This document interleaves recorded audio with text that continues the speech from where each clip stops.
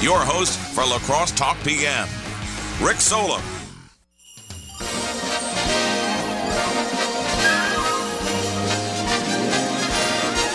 It's the most wonderful time. All right, welcome to La Crosse Talk PM, the most wonderful time of the year, Keith. I agree, Rick. The day after Trump is impeached. Oh, you meant Christmas? I did mean Christmas. Oh, okay. I thought you meant impeachment. 608-785-7914. Viterbo political science professor Keith Knutson in studio with us. So if you want to talk Trump, if you want to talk impeachment, if you want to talk anything surrounding politics, call in 608-785-7914. Everything go as expected. Pretty close. Pretty close to straight party line voting. One Democrat left the party, Van Drew from New Jersey. Colin Peterson in Minnesota, where Trump carried that district, I think I read today, by 31%, voted against on both counts. A third Democrat voted against on the second count, and Tulsi Gabbard from Hawaii voted present, and she's caught some degree of flack on that vote. No Republican voted for impeachment. Of course, Justin Amash, who left the party last summer over the whole impeachment process, voted to impeach. We don't talk about Tulsi Gabbard at all unless she does something that nobody's... You know what I mean? Like, hey, you know what? How do I get my name on national news? Do that. Yeah, she's, for me, an enigma. She is a combat veteran. She has some appeal, but of course is not on the debate stage tonight. There are 7 Democrats on the debate stage. Are we doing the debate? Did they end the strike? Yes. Of course, Democratic candidates, 4 of them, said they wouldn't cross the picket line. And that must have helped settle the strike. And the debate is going forward at St. Mary's Marymount in Los Angeles, the debate site. Lost my train of thought. Also trying to make headlines like Ron Kind. I'm not going to tell you what I'm going to do tomorrow. I think, political scientists think about representatives as delegates.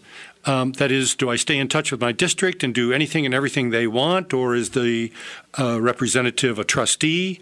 Does the elected representative say, thanks for voting for me, I'll go off and do my job, and when my term is up, I'll come back and you can decide if I've been trustworthy? Of course, no representative is entirely one or the other, but I think, in my estimation, Ron Kind plays this role of the trustee quite effectively. We're talking about this before the show. President Trump, candidate Trump became president, carrying this the 3rd congressional district by, I think, 5 percentage points. Mm-hmm. We looked it up that year. Ron Kind had no Republican opposition. He won 99% of the vote for Congress that year. 2018. Kind had an opponent who won about something like 45%. Kind won with 60% to 40% over Steve Toft in 2018. And so for me, it's not a problem that Ron Kind did not speak up on this impeachment process. He voted, of course, with his party. I'm presuming he voted his conscience. He's a Harvard Law graduate. I think he's pretty well versed in our Constitution. I think he read this one in agreement with me, but that doesn't mean it's right. That means is he playing it safe there? Like, oh, maybe the Democrats won't. I mean, he knew how many people were gonna. We kind of knew where it was gonna go. Congressman Kind generally, I think we'd call him a moderate, and so he is perhaps not inclined to get out in front on this impeachment issue. I can't wait to talk about when the election comes, super delegates and Kind voting for Hillary and the superdelegate. I look forward to that discussion.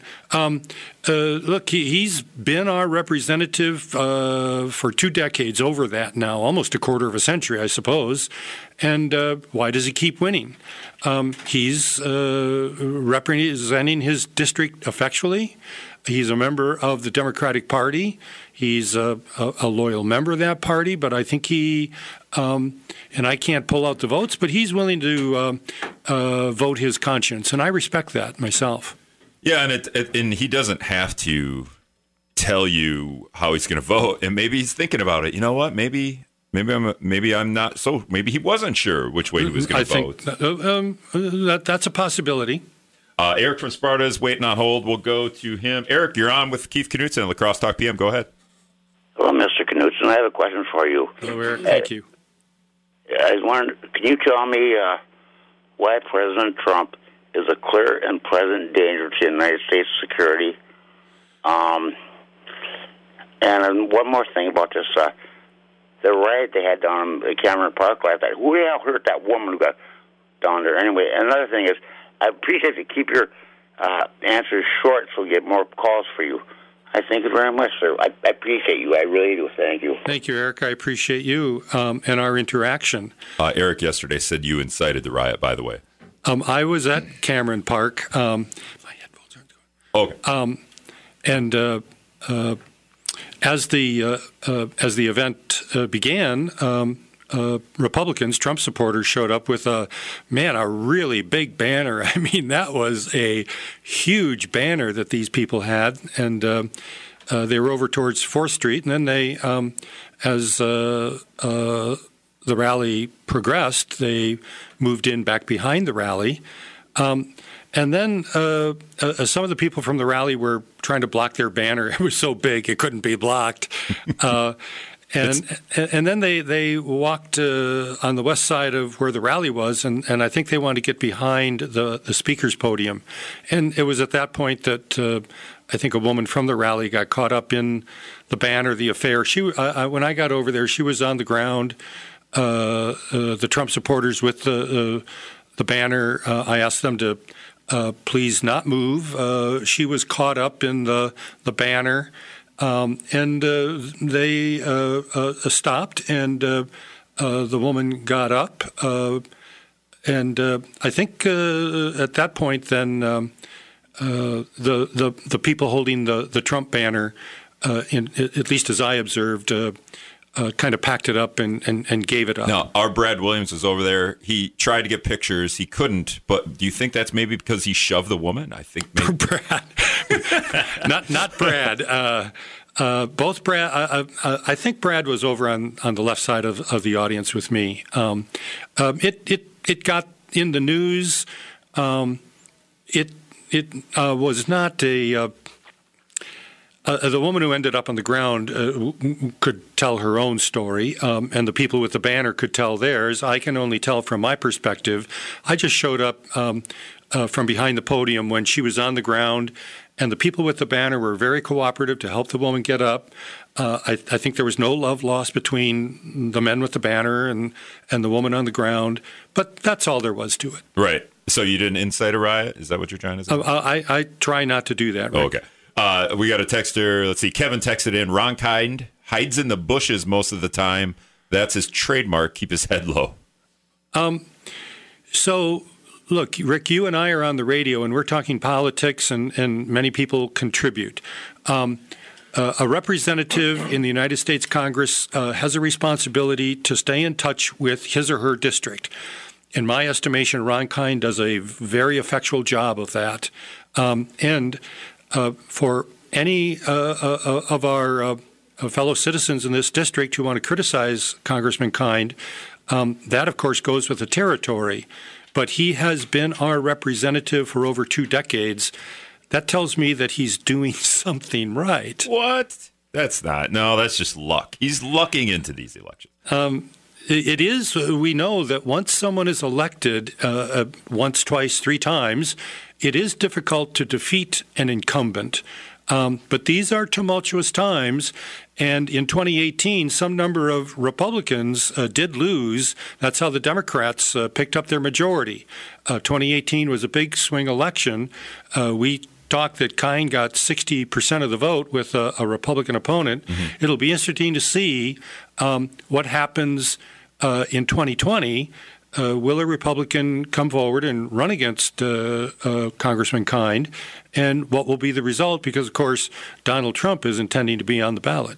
All right, we're going to take a break for news here. Libertarian guy, you're going to have to hold or call me back. We'll be back after this on Wisdom. Good old Santa Claus down. All right, welcome back to Lacrosse Talk PM. Get rid of that. Libertarian guy has been waiting on hold. We're going to go to him right away. He's on and in studio, of course, is Keith Knutson from Viterbo University. Go ahead, Libertarian guy. Yes. Hello, Rick and Professor Knutson. Hey, I just wanted to point out an observation. And again, as a libertarian, I'm not real concerned about this. My leaning would be Trump, but I'm not real concerned about this impeachment because of the fact that I'm quite confident that the Senate is going to just exonerate him and we're going to be able to move on. But what I am concerned about is the fact that we have become so polarized in our society that we have members of Congress fighting back and forth with one another, and then a microcosm of that is what happens locally, including in lacrosse, where you get one faction, for Trump, one faction against Trump, and they're, arguing back and forth. So the case in point here is we've got 435 members in Congress, and not a single one of them voted, their dissent. And there were the two votes, and I know, Professor Knutson, you pointed this out. The Democrat was so polarized that even though she may have wanted to vote no against impeachment, she ends up voting present. And the one so-called Republican, which is Justin Amash, who's really a libertarian, even though he voted yes for impeachment, he is now removed from the Republican Party and is just considered an independent. And so it becomes a straight party line vote. The Founding Fathers warned us against this, that if you break up into political parties, that we become polarized. And I think that's what's happened. And as a libertarian, I'd like to stop getting excluded from debates and things and get rid of this polarization. So just wanted to point out that observation. Well, hey, libertarian guy, you still there? Yes, I am. Is your commitment to libertarianism both economics and social? Of course, the last presidential candidate, Gary Johnson, advocating, I think it's safe to say, legalization of marijuana. That seems to be catching on across the country. That's more the social side of libertarianism. And then there's the economic side of small government, lower levels of taxes, and opposition to, when we talk about small government, then opposition to benefit delivery programs. Do you have one side or the other where you have a preference? That is one side of social or economic? I don't have a preference, and I guess I just want to respond to what you've said by saying thank you. It sounds like you've actually researched libertarianism, and that's the benefit of libertarianism, because they are very fiscally conservative. We shouldn't be running up budget deficits like this, and just both sides just caving in to getting whatever they want. And then we have this huge deficit spending and corporate welfare and all of that. That's a problem.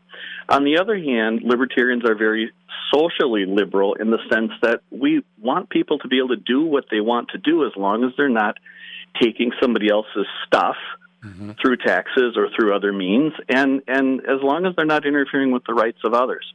Now, it's interesting you bring up the legalization of marijuana, and the reality is as soon as somebody goes to that issue, then it becomes argumentative because people have the impression that just because libertarians think that the drug war is a problem, that it's very expensive, that it does a lot of harm. While it may do some good, it does a lot of harm. You have police breaking into people's residences that have nothing to do with drugs, that kind of stuff. That doesn't mean that libertarians support drug use, because on the whole, they don't. I actually work with people who have substance abuse problems, and just because it's legal or just because it's made illegal doesn't stop people from using it. But we should stop putting people into prisons because of their use. So to get back to your question, yeah, I support libertarianism because they're the best of both parties. They're fiscally conservative, smaller government, but also socially liberal. Yeah, thanks. Fun talking with you, and I do want to apologize on the air for the last time I was here. I was quite curt and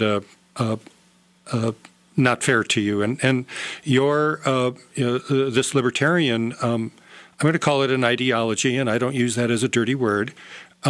Is I think quite attractive to Americans because, of course, we're our country, our republic, is born out of a revolution where Patrick Henry says, "Give me liberty or give me death," and of course that flag of "Don't tread on me," and so I just wanted to make sure that I acknowledge my respect for your ideology and your stance, and I look forward to more discussion with you if we can if Rick can keep me on the air here. Okay. Well, I certainly appreciate that. I do get frustrated because we are excluded from the debates. The media ignores us, and the research has shown that a lot of people truly are libertarian, but nobody knows it because, we're stuck with this duopoly where the two major parties control everything. Well, and so I appreciate your comments. Thank you. And yeah, I'll let it go at that. Okay. Appreciate it. All right. Thanks for the call. A couple of people waiting on hold here to talk with Keith Knutson from Viterbo. Tom is waiting. Tom, go ahead. You're on the air. Yeah, hi. Hello. Yeah, you got me? We've got you. Okay, good. I didn't know you knew my name. Anyway, I like the libertarian guy. I think he makes a lot of sense, especially with the amount of debt our country is inheriting for our future generations, and Trump hasn't helped with that at all. So people like Rick Solom was much younger than me. He's going to have to shoulder that weight someday. But I can tell you, Tom, Rick has big shoulders, and I'm not that young, though. Yeah. Okay. Go ahead. It's unfortunate that the Vice President Gore was the sole no vote or voted against term limits back in the 90s. I believe Ron Kine ran initially saying he wasn't going to be a lifetime politician. That's why I don't vote for him. I believe in term limits. I think they need to live under the laws they create, and I'm hoping he gets voted out. Not that he's a bad person or not doing a good job, but I think he needs to live under the laws he creates. And, D.C. does not live under the same laws that we all live under. I used to have health care, but with Obamacare making it affordable, it went from $6,000 a year to $36,000 a year. So I don't have health insurance anymore. So I was just curious your thoughts on term limits, and do you think that's a good idea? I think I am opposed to term limiting members of Congress, although I'm putting my foot in my mouth here because I've already acknowledged that incumbents win about 90% of the time in the Senate and the House of Representatives. And so I'll just point to this on the screen. Chuck Grassley, 86 years old. But I feel like there's a point. There is a flip side to this, and that is why are we going to, through a law, prevent people from voting for someone who remains in office, that is able to remain in office, remains popular, and maybe has experience? I'm not exactly a spring chicken myself, so I've been teaching at the university level for 3 decades now. I'd like to think I have some useful experience at my institution. And I think some of these members of Congress also have some useful experience. But the caller's point is well taken. Do our elected representatives get so entrenched, and is our electoral system not functioning effectively enough that legitimate legitimate candidates with great ideas are not able to get elected because they cannot get the fundraising which allows them to get their message out, or because many voters are selecting someone simply on name recognition, and the incumbent carries the advantage with name recognition. And so the caller has an important point. On the national level, there's only one office with term limits, and that's the presidency, 2 terms. Let's get to Bob here quick before we hit Scott's comment in the news. Bob, you're on the air with Keith. Go ahead. Yeah, I like to kind of debate Mr. Knutson. Can you hold me over? Come on. You only got to. You're probably going to go to news. Well, we'll carry you over. I'll ask Rick to do that for us. You want to wait, Bob? Yeah, we can go to news right now. We'll come back. Okay, sounds good. All right, hold tight. We're going to go to Scott's comment in the news. We'll be back after this on Wisdom. All right, welcome back to Lacrosse Talk PM. Keith Knutson, Viterbo political scientist, in studio with us. Bob's waiting on hold, and there are a bunch of texts, so we're going to try to get all this in before the end of the hour. And on top of that, we want to also kind of reel it back into talking about that thing that happened yesterday. On impeachment thing. Yeah. I talked about the Star Wars movie on air yesterday. We should get to Bob. He's been very patient. Let's go to Bob. Bob, thank you so much for waiting. You're on with Keith now. Go ahead. Yes, hi. I would just like to state a couple things and ask you a couple questions, Mr. Knutson. When they had this impeachment inquiry in the House, was the president given due process?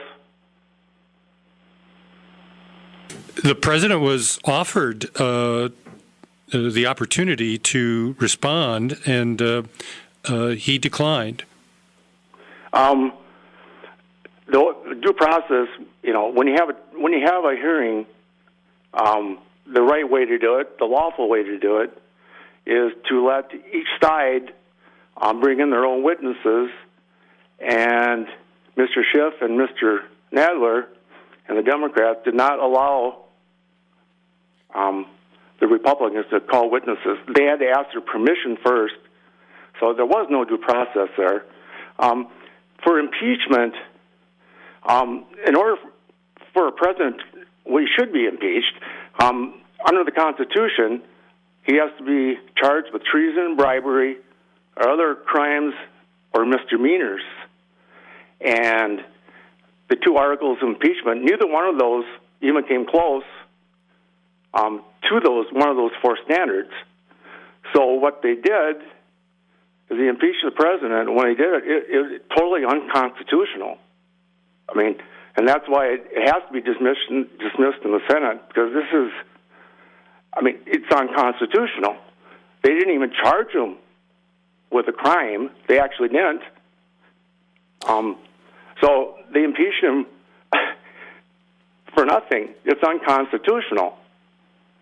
So Bob, may I respond now? Yes. Okay. To impeach a president, the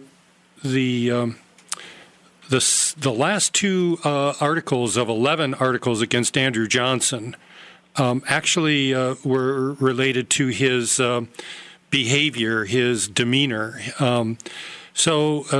Now Johnson was not convicted, he was not convicted by only 1 vote, but we do have that precedent. And the Constitution talks about high crimes, bribery, high crimes, misdemeanors. What the president was charged with, there were 4 constitutional scholars, and even the one the Republicans called before the Judiciary Committee did not object to the process the Democrats had engaged in, with the exception that he said, hey, why don't you wait and get more testimony and make a stronger case? So I don't think there's such a... The Republicans in the House did talk a lot about this, but I don't think constitutional scholars in our country are going to agree with the position you're taking, Bob. Well, those professors or whatever, I'm going to just be honest here. We got to be honest, Mr. Knutson. They were all far-left professors out to get the president. Turley was the only one that really stated the facts, and he said they didn't have a case. No, I don't think Turley said that. I think Turley said you need to be more patient and get more evidence. Well, he said that too. Yeah. But the Democrats are setting. The founders, they feared this. It's called tyranny of the majority, mob rule of the majority, and what they're talking about is the House of Representatives, the majority, getting out of control. And that's what happened here. And, history is not going to look very kindly on the Democrats for doing this because... Well, there was a lot of speechifying on the House floor yesterday from the Republicans talking about history. I get to teach a lot of history. I always think it's best that, actually there are magazines today, Current History, so we become quite impatient in making our historical judgments. But I think, indeed, history, that is, some time, will make its judgment on this. The president, I don't think there's any... There weren't too many Republicans yesterday who tried to argue that the president did not ask Ukraine for a favor. There wasn't a lot of attempt to defend the president on substance of argument, rather much more on process. And so the impeachment process, very, I would say, brief in the Constitution. Of course, our Constitution is the shortest that exists on the planet, longest-serving Constitution on the planet as well. So maybe there's something to be said for the briefness and the interpretation. I think you make a good point, Bob. All right, Bob. Do we set a precedent, and does impeachment come around anytime the House of Representatives gets upset with a president of the United States? That's where we, the people, come into play. Are we going to elect representatives who misuse and abuse their constitutional power? And I see that's what this impeachment about. My view is President Trump did that in the call to Ukraine and his policy towards Ukraine starting last spring. Now, Keith, Bucks Lakers tonight. Do you have a preference? No, I'm just kidding. We got another call. Caller, you're on with Keith. Who is this? This is Ernie. Hey, Ernie, go ahead. Hey, Rick. Just a quick question. I got on the show a little bit late. I don't know. Did you talk anything about Nancy Pelosi not taking her articles of impeachment to the Senate yet? We haven't talked about that, but that is one of the interesting developments that the Democrats are discussing right now. Speaker Pelosi would seem to be, well, first she's got to decide who will be representing the House, who will take the House impeachment case into the Senate. And so it would take a little bit of time, I suppose, to determine that. But Republican Majority Leader McConnell in the Senate has publicly stated that these aren't his words, but I think it's a safe depiction. I have his words. What are his words? McConnell said on Fox, I think last week, everything I do during this, I will be coordinating with the White House counsel. Okay. There will be no difference between the president's position and our position as to how to handle this. So I was going to say no light between McConnell and the president or the White House. And Pelosi now seems to be holding back on delivering the impeachment articles to the Senate, hoping for a trial that would be, from her perspective, mine as well, fair towards the articles of impeachment. Okay. Can I ask you one more question real quick? Of course. On kind of the same thing. So how do you feel about Mr. Schumer asking for more witnesses when it all should have happened to the House of Representatives, as far as calling them witnesses and taking the time to wait and get them subpoenaed if needed be? Well, now I'm going to talk about it as if it were a trial, and then the House of Representatives and the impeachment process being a grand jury. And I think there are examples in trials where witnesses might be discovered and come into the trial even after the grand jury as more evidence comes into play. And, of course, President Trump ordered Mick Mulvaney, other important actors, John Bolton, not to testify before the House. So maybe the Democrats hold some cards which would allow in the Senate trial to actually have testimony. And I don't think that would be considered unconstitutional, a perversion of the process. We got a couple of texts. Thanks for the call, Ernie. A couple of texts here. We're just going to power through some of these, and they might just be about stuff we talked about earlier. But Ryan just texted in, what's illegal about a favor? You're spinning that the favor is bribery, or is it because she can't get her spending bill passed? Must be Pelosi can't get her spending bill passed. I think the spending bill has been passed, and Republicans are not very happy with what's gone through the House, and the Senate is probably going to vote for it because December 20th, which is that tomorrow, the funding bill needs to go through or the government shuts down. So I think the spending bill is going to go through. And I think the Democrats got quite a bit of what they were battling for. The Republicans are not happy with the increased spending. What's the other part of Ryan's question? He said you're spinning this favor as bribery. Yes, I think asking a favor. What's illegal about it, and you're spinning it as bribery?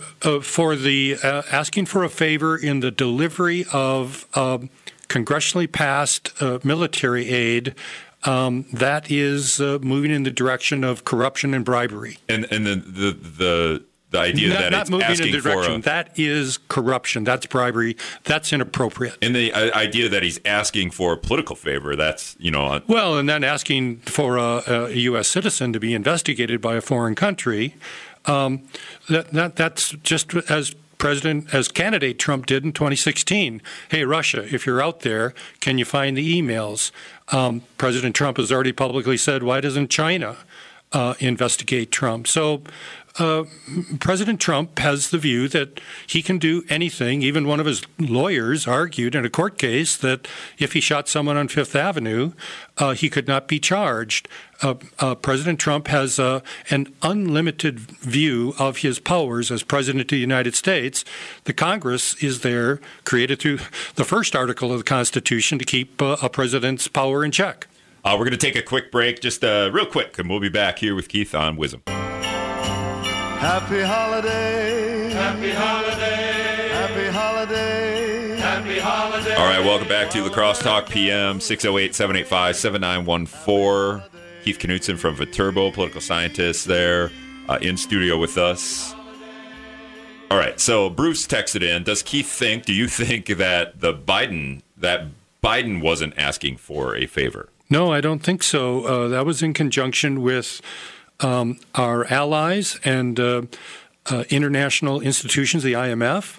And so there was an international consensus that the corrupt actors in the Ukrainian government needed to be gotten rid of in order to begin to clean things up.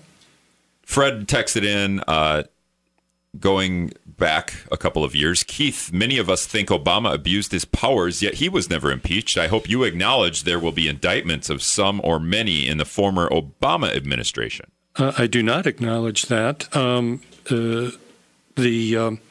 Obama administration was one of the cleanest administrations in recent American history, perhaps the cleanest. Kevin texted in. We were talking about Ron Kind and in many different ways, not just the fact that he didn't let on which way he was going to vote, but just in general. Kevin texted in. Oh, tell your guest, tell you, Keith, that Mr. Kind has great town hall meetings in places like Whitehall and Independence with huge crowds. He actually likes Ron, but you never hear of that. Oh, so sure. Members of Congress. Look, we as Americans generally like to beat up on our elected politicians. I think that we should acknowledge that they're really hardworking people, and it's a big job to have someone like Congressman Kind stay in direct touch with his constituents, and not just Ron Kind. Republicans, Democrats, these people are working hard, and I think we'd be a lot better off if we would respect their hard work. But also acknowledge, yes, what are we talking about what is President Trump talking about when he uses the term swamp?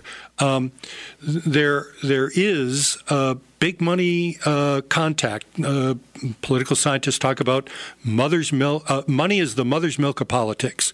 And I don't want to paint members of Congress as pristine, but I do want to say that many, even most members of Congress, stay out of trouble, are not there just to make a buck, and in order to do their jobs and be reelected, they've got to work pretty hard to stay in touch with their constituents. One of the problems in our system, they're also going to attract a lot of money in campaign contributions, and then they can overwhelm the opposition. We need to get money out of politics. We need to find a way of balancing the money system between parties in power, elected representatives in power, and of making money available to challengers, so we have a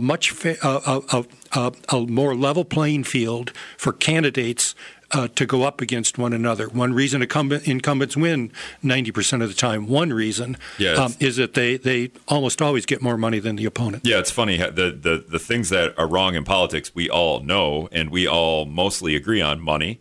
It's too much money. And then the fact that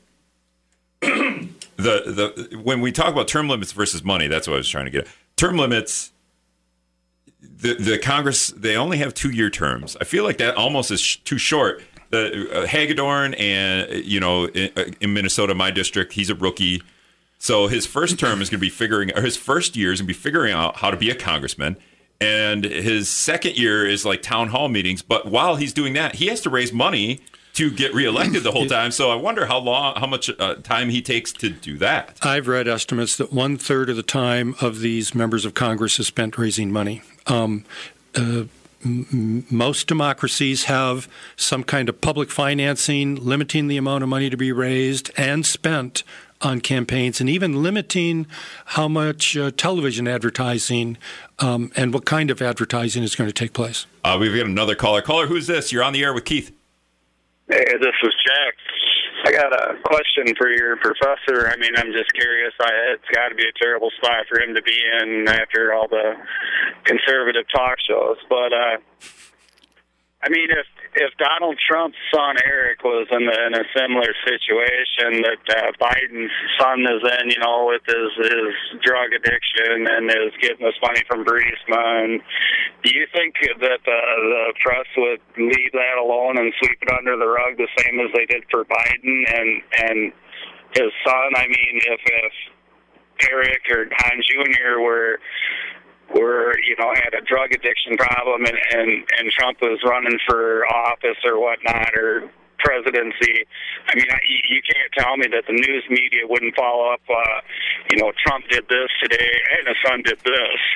But with Biden's son, it seems like, everybody's just supposed to forget about it. And I guess the question he asked was about the kickback the Biden family was getting due to Joe being in the position he was in, I guess is our feeling.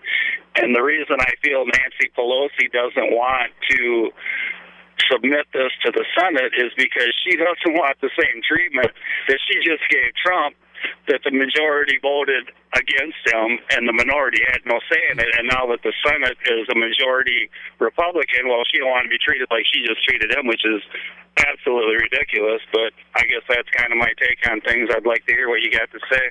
Sure. So let's deal with the second question. Well, how about the first one? The media has not been overlooking Hunter Biden. His drug addiction is now public knowledge. Questioning the judgment of the father as well as the son taking this job, that's out there.